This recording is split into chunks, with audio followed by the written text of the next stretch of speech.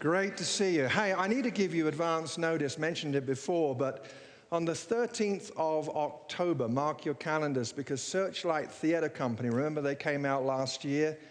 And we have a full-length play that will be happening here Sunday evening, October the 13th. Chariots, the story of Eric Liddell, the story that's been immortalized by the movie Chariots of Fire. And I know it's way off in October, and you're thinking we're in the middle of summer. Actually, right now we're not, are we, today? But it's a way off, but tickets are available online. Love to see you there. Well, last weekend we were looking at the Passover, and following that, as we continue this look at the journey of the Hebrews through the book of Exodus, they cross through the parted Red Sea. They are rescued from the Egyptians. They have a big celebration. They have a big party. Need to emphasize that whenever I say party, people think I'm saying potty. And it creates confusion. So everyone's happy. Honey, pass me a tambourine that I might headbutt it. This is fantastic.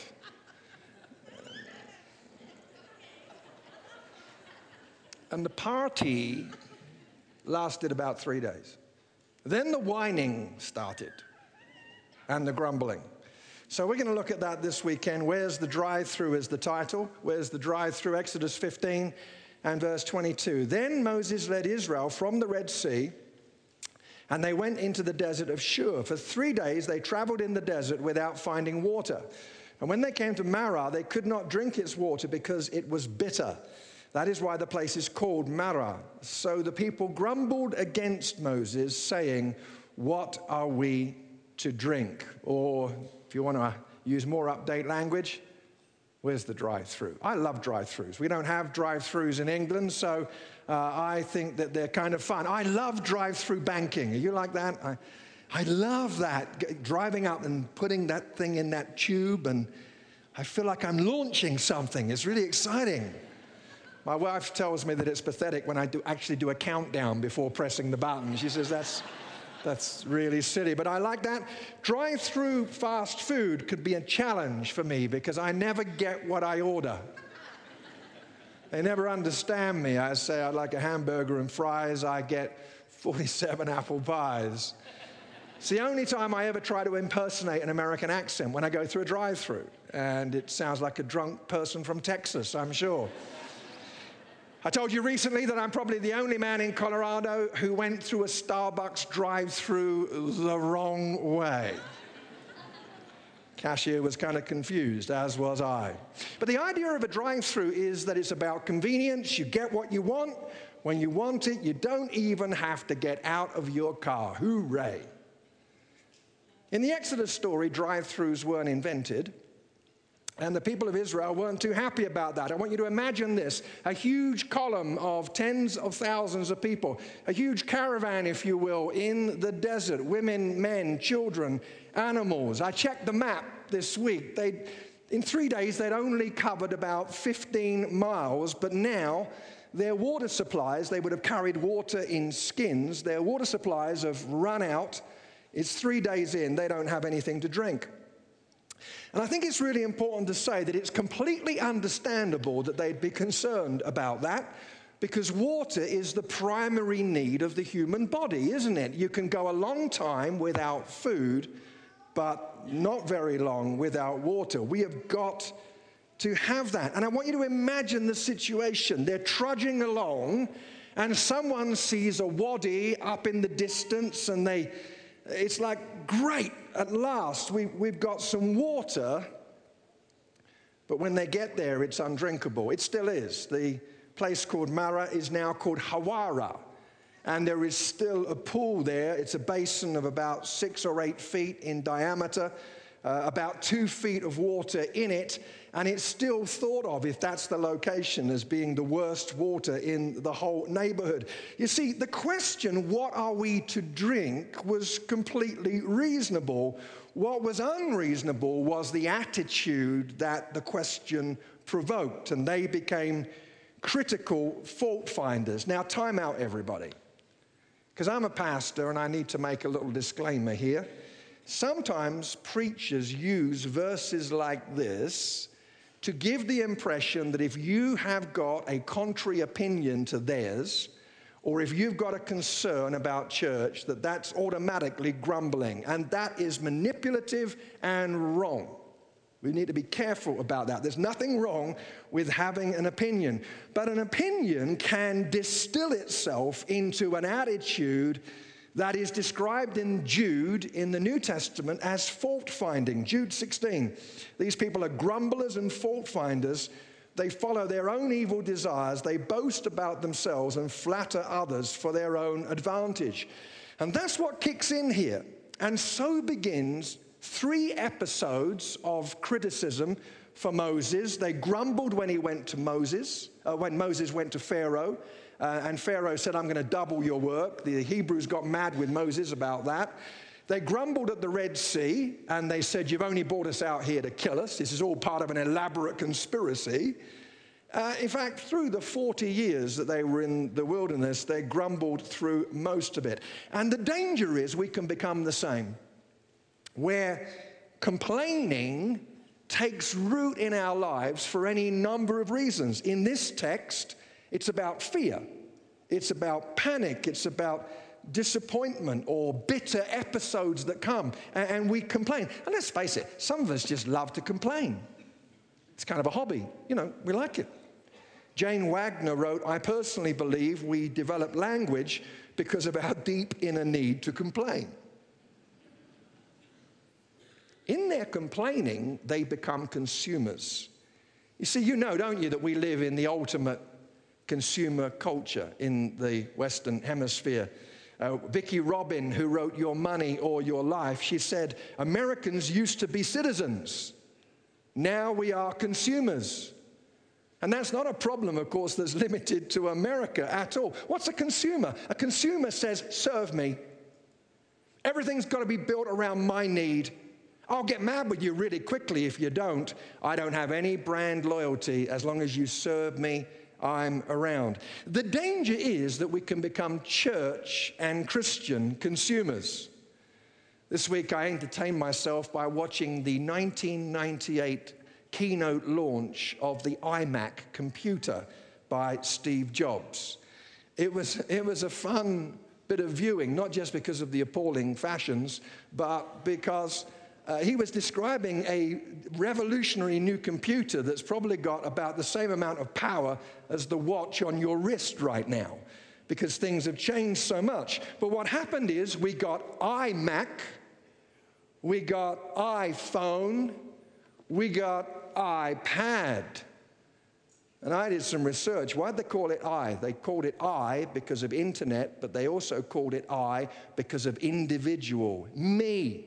And the danger is we can have iMac, iPhone, iPad, iChurch. You know, we even hear the phrase, don't we? People say, well, I'm just church shopping right now. What? What is church shopping? Now, I understand what we mean by that. It might be that we're looking around and we're trying to prayerfully think about where we might fit. And Pastor Brent was absolutely right. We want to honor and pray for and bless the churches in this community. We do that every week. But there is a danger that we start to think of church like a commodity. I'm just church shopping. I mean, imagine iChurch. We could have greeters at the door, and as you come in, they could say, welcome to Timberline Church. We'd like you to be seated according to your preferred expression of worship. Would you like to sit in clapping or non-clapping today? And you could say, well, had a bit of a rough week. Could I possibly sit in non-clapping, non-smiling, non-listening to the sermon, non-singing, and non-giving in the offering, and non-participating in the service in any way whatsoever? Could I sit there? Oh, I'm very sorry. That section's always very full, I'm afraid. Just messing with you. Just messing. Ralph Winter says Israel wanted to be blessed but didn't want to be a blessing. And this consumerist critical spirit can enter our church life. It can enter our marriages. our friendships. And as we become critical consumers, we become even more critical. It's like a vicious circle. And this stuff has been written for us, for our instruction. This Exodus stuff is not just a history lesson. Look at what the Apostle Paul says in 1 Corinthians 10. Do not grumble, as some of them did. These things happened to them as examples and were written down as warnings for us. So let's have a look at this in detail. Follow along with me. When it comes to criticism and a critical spirit, rather, let's remember the big picture. Remember the big picture. We're people of the kingdom. The song that's in Exodus 15, you will bring them in and plant them on the mountain of your inheritance, the place, Lord, you made for your dwelling, the sanctuary, Lord, your hands established. In Exodus 15, these people knew where they were going. They had a promised land vision, a kingdom vision, if you will. But now that's all got narrowed down to their own personal comfort. Princeton sociologist Robert Wuthnow said this: at one time, theologians argued that the chief purpose of humankind was to glorify God. Now it would seem that the logic has been reversed. The chief purpose of God is to glorify humankind. Spirituality is no longer true or good because it meets absolute standards of truth or goodness, but because it helps me to get along. I am the judge of its worth. If it helps me to find a vacant parking space, then I know my spirituality is on the right track. But if it leads me into the wilderness, calling me to face dangers I would rather not deal with at all, then it's a form of spirituality I am unlikely to choose. They forgot where they were going. It was all about their comfort. They forgot who was with them. Exodus 13:21. By day the Lord went ahead of them in a pillar of cloud to guide them on their way, and by night in a pillar of fire to give them light so that they could travel by day or night. Neither the pillar of cloud by day nor the pillar of fire by night left its place in front of the people. God was there. They just had to ask him for some water. But they forgot that. And then they forgot where they'd come from too. They were slaves. And I kind of forgot more about that in a moment, but you know what I found out?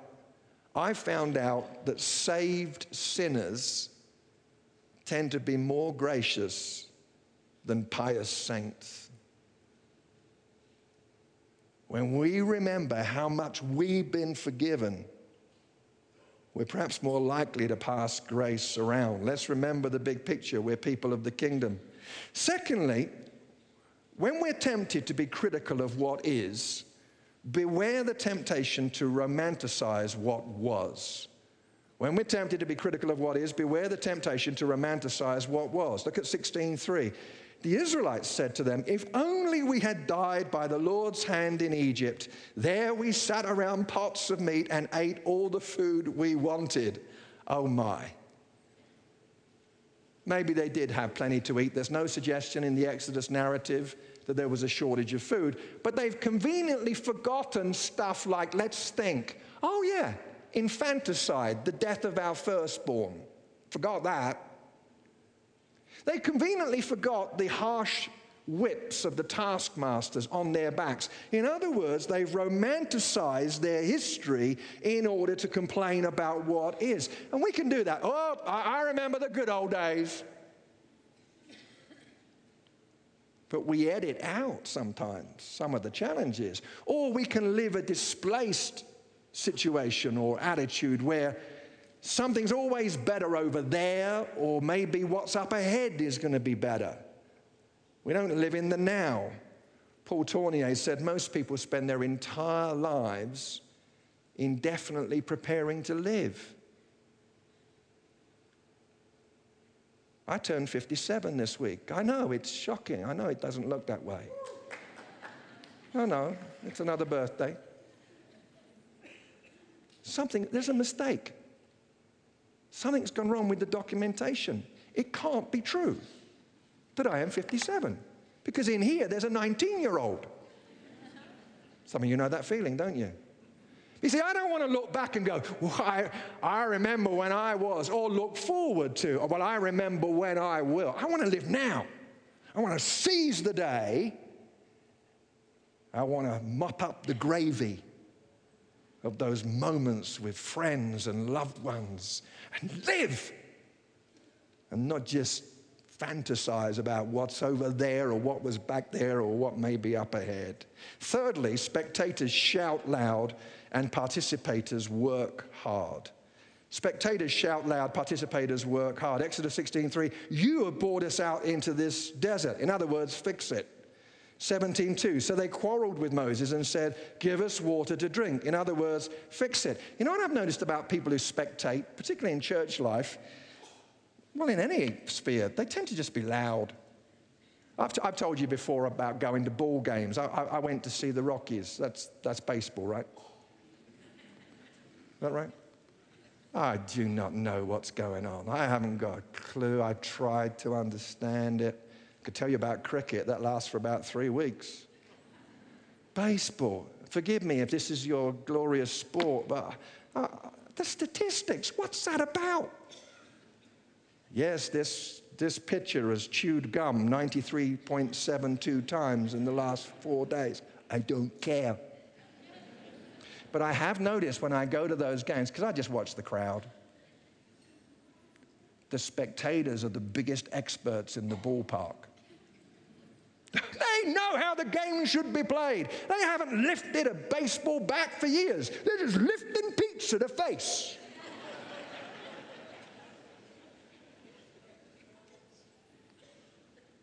Are you a spectator and you're loud with it? Are you someone who takes and not gives? When you first come to Timberline, it's all right just to show up and sing and not give in the offering and not invest. That's all right. But don't stay like that. You ever been around people that they're takers? You've been around people, you go out for dinner with them, and when the check comes, they mysteriously disappear to the bathroom. And they don't come back for a very long time. Oh, did you pay the check? Oh, bless you. Thank you so much.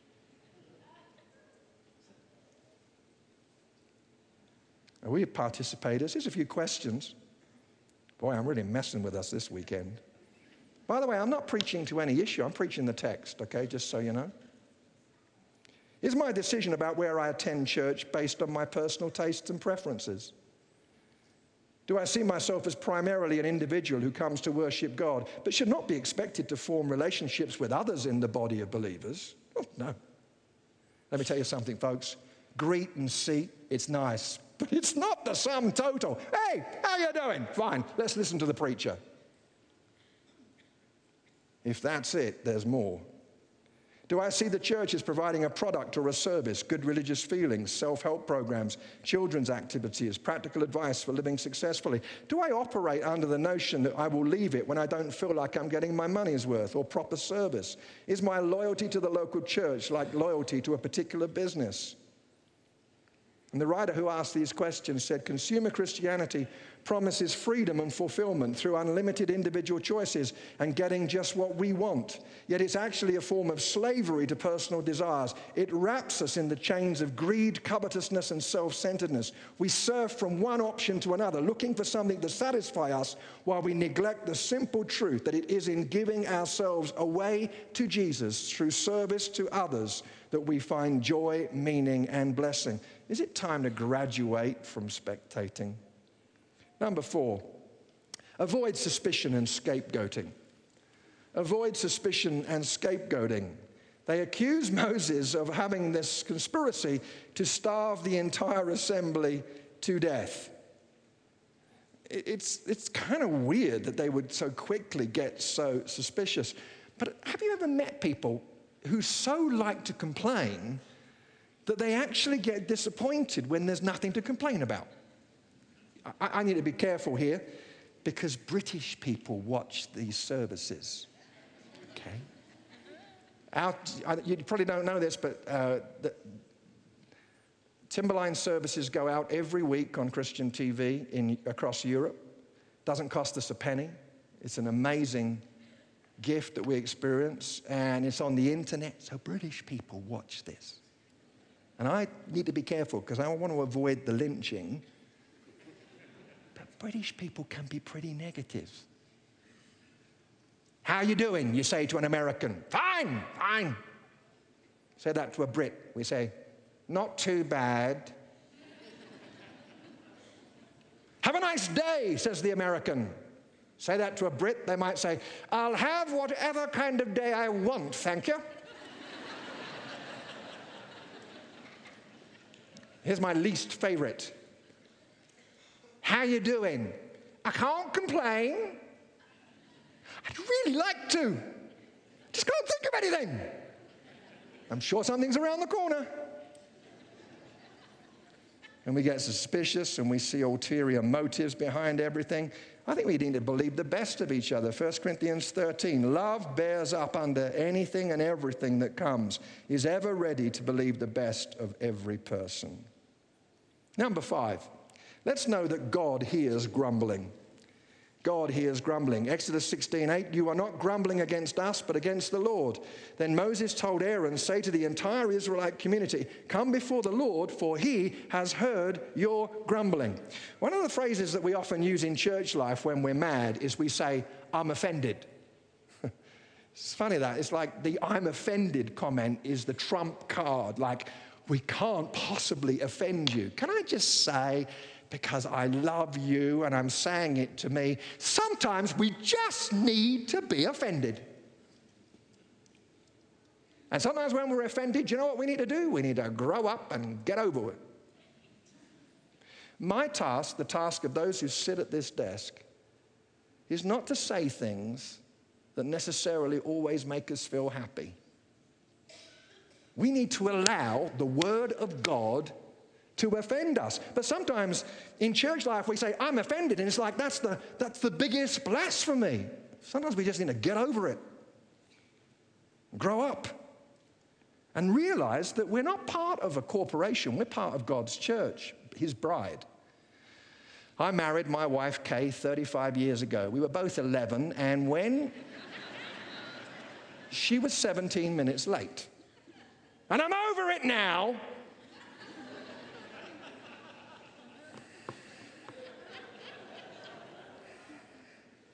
I am. When she finally arrived, anticipation having been built, and terror also, she came down the middle aisle of the church on the arm of her father. Can you imagine if some guy had stepped out halfway down the aisle, he looked at her, and he looked at me and said, Jeff, what are you thinking? Man, she is ugly. I know what you're thinking right now. You're thinking, no, it's more likely that they'd have been saying, yeah, that was me. You know what? I would have been upset. I'd have said, excuse me, that's my bride you're talking about.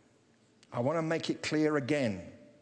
It isn't that we should silence opinion and we should shut down conversations and live in terror.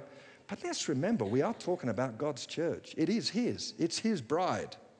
Let's remember that. Number 6, criticism can be a cover for our own sin.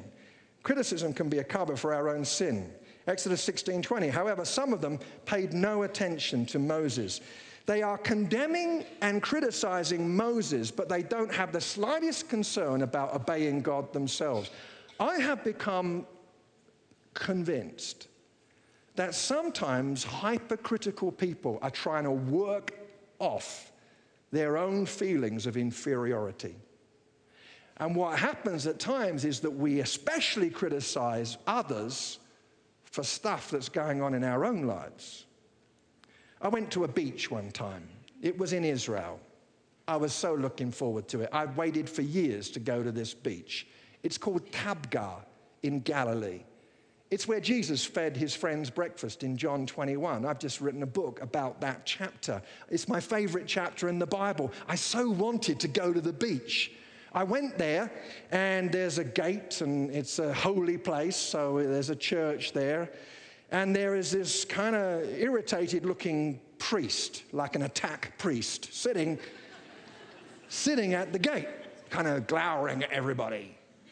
And there's a big sign up that says, holy place, no shorts. In fact, believe it or not, I'm not making this up. There was actually a sign with a red circle with a drawing of a pair of shorts and a line through it. That's cute, isn't it? I was wearing shorts. But I thought, it'll be all right, it's no big deal. They're respectable shorts, cowboy boots, it's good. Just kidding. I always say that. So I slipped past the priest, and suddenly he yells out at me, Shlaka! Shlaka! Now, my Hebrew is limited to 2 words, shalom and oi. Because you always say that at the end of a worship song, don't you? Like, oi! Da, da, da, da, da. Oi!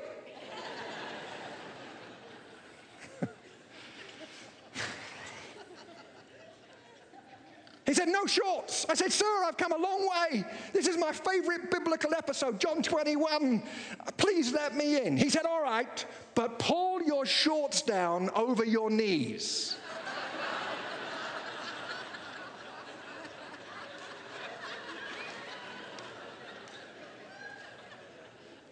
Ladies and gentlemen, I apologize for the image that is now impressed upon your mind, which will never go for the rest of your life.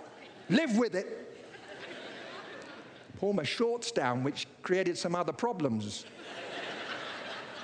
And I felt compelled to put my hands behind my back. And I'm walking around the beach, trying to have a holy moment, and I decided to get out of there because it's embarrassing, because people are looking at me like, what's that dude doing? And I walked back past the priest, and as I looked over at him, I realized the awful truth. He was wearing shorts.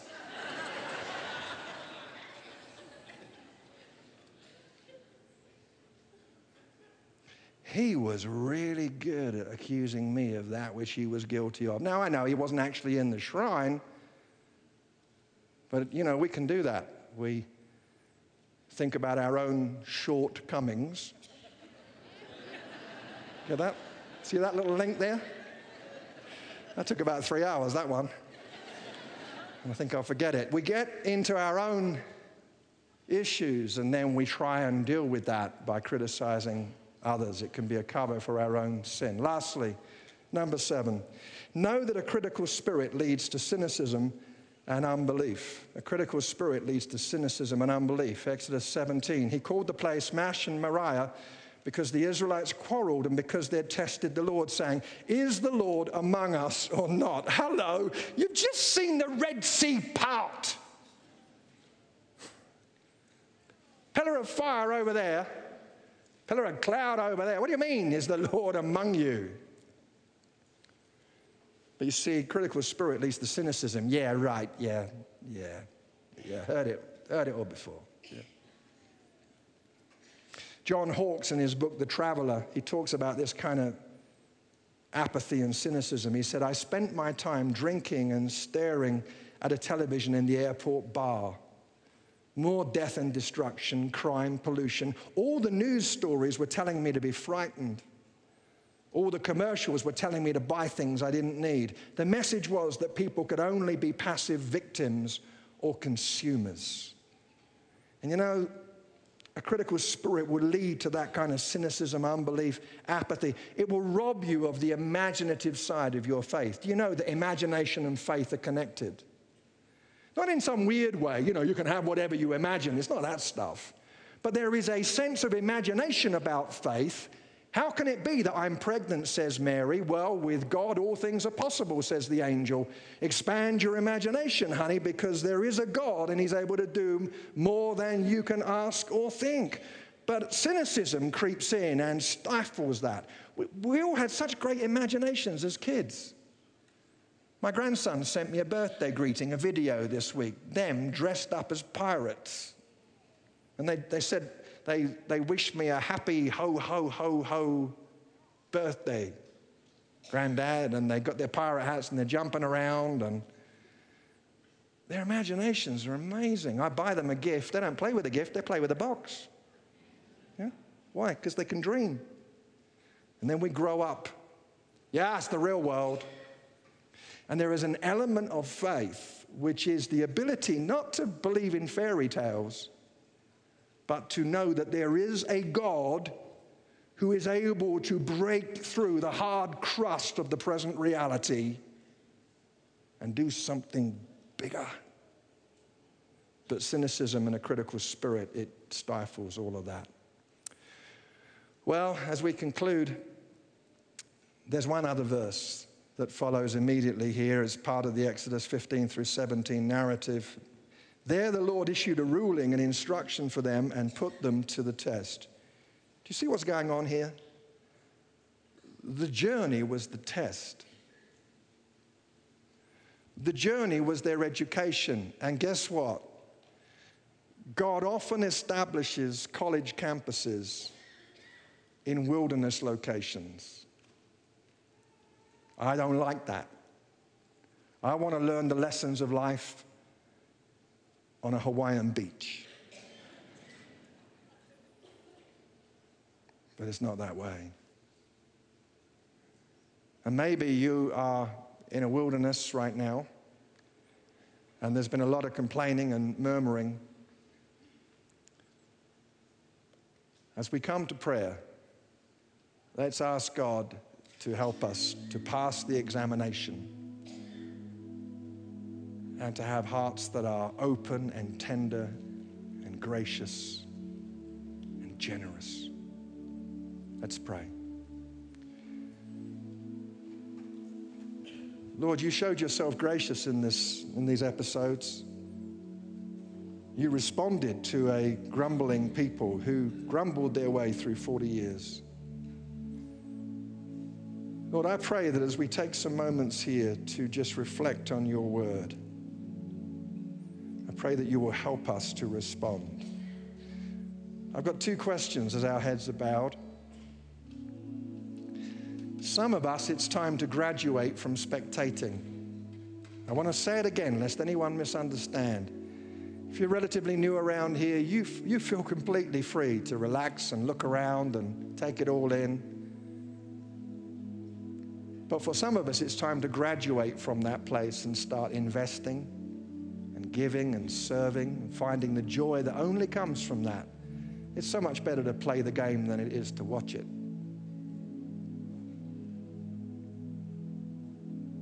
And of course, it's not just about what we do in this building. The kingdom of God is not a church building. We serve God as agents of the kingdom 24/7. But it might be that specifically God is challenging some of us to step beyond receiving and spectating. And it's time to go deeper now. It's time to invest. As our heads are bowed, if that's true for you, I'd love to include you in prayer. Can I ask you just to slip up your hand? If that's the challenge that God is bringing to you right now, would you do that? And thank you for your bravery in doing it. You can put your hands down. The second question maybe is a little more difficult. And that is an awareness that you've got that you tend towards being a critical person. And I want to tell you something. If that's the way it is, it's going to be harder for you to respond right now because your temptation is to think that it's everybody else's problem. That's what a critical spirit does. It's not me, it's everyone else. But you know that in church life, it may be in your marriage, if you're married, in friendships, your default that you slip into easily, like a car that is out of alignment, and you take the hands off the steering wheel for a moment, and it starts to drift over, it veers over, and you know that you veer towards a critical attitude. I want to ask you as I look around right now, if that's true of you, would you be bold enough to bring that to God and just slip your hand up so I can see it right now? Thank you for your bravery. You can put your hands down. We pray for each other, Lord. We're all in this together. We all have the same capacity. For those who are wanting to dig in and invest, show them what it means to graduate from spectating. Give them wisdom and direction and a fit for their lives. And for those of us, Lord, who recognize in us this tendency to be critical, I pray, Lord, not just for behavioral change, but for inner resolution. Go to the roots of why we are as we are. We've talked about imagination today, Father, and we want to dream of what can seem like the impossible, and that is that we can change. But by your Spirit, we can. And so, Holy Spirit, we invite you to do that work in us, and as you do, we want to earnestly cooperate with you. So thank you for grace. Help us to pass it around. We agree together in Jesus' name. Everyone said, amen. What a remarkable statement we've just made. The great I am. Let's think about that before we rush into another week. The King of the universe. It's comforting and it's challenging. Bow your heads with me. Thank you for the privilege, Lord, of standing on holy ground, drawing near to worship you together today. We thank you that this truth, that you are the mighty one, the great I am, it's more than a song, a happy time, happy way of finishing our gathering. Make it a truth that galvanizes our faith this week. Thank you for your generosity and grace. Help us to be people who pass it around.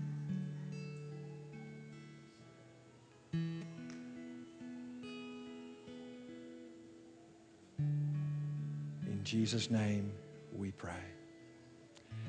Amen. God bless you. Have a wonderful weekend. Our prayer team are here. If we may pray with you, that would be a real privilege. So travel safely. God bless.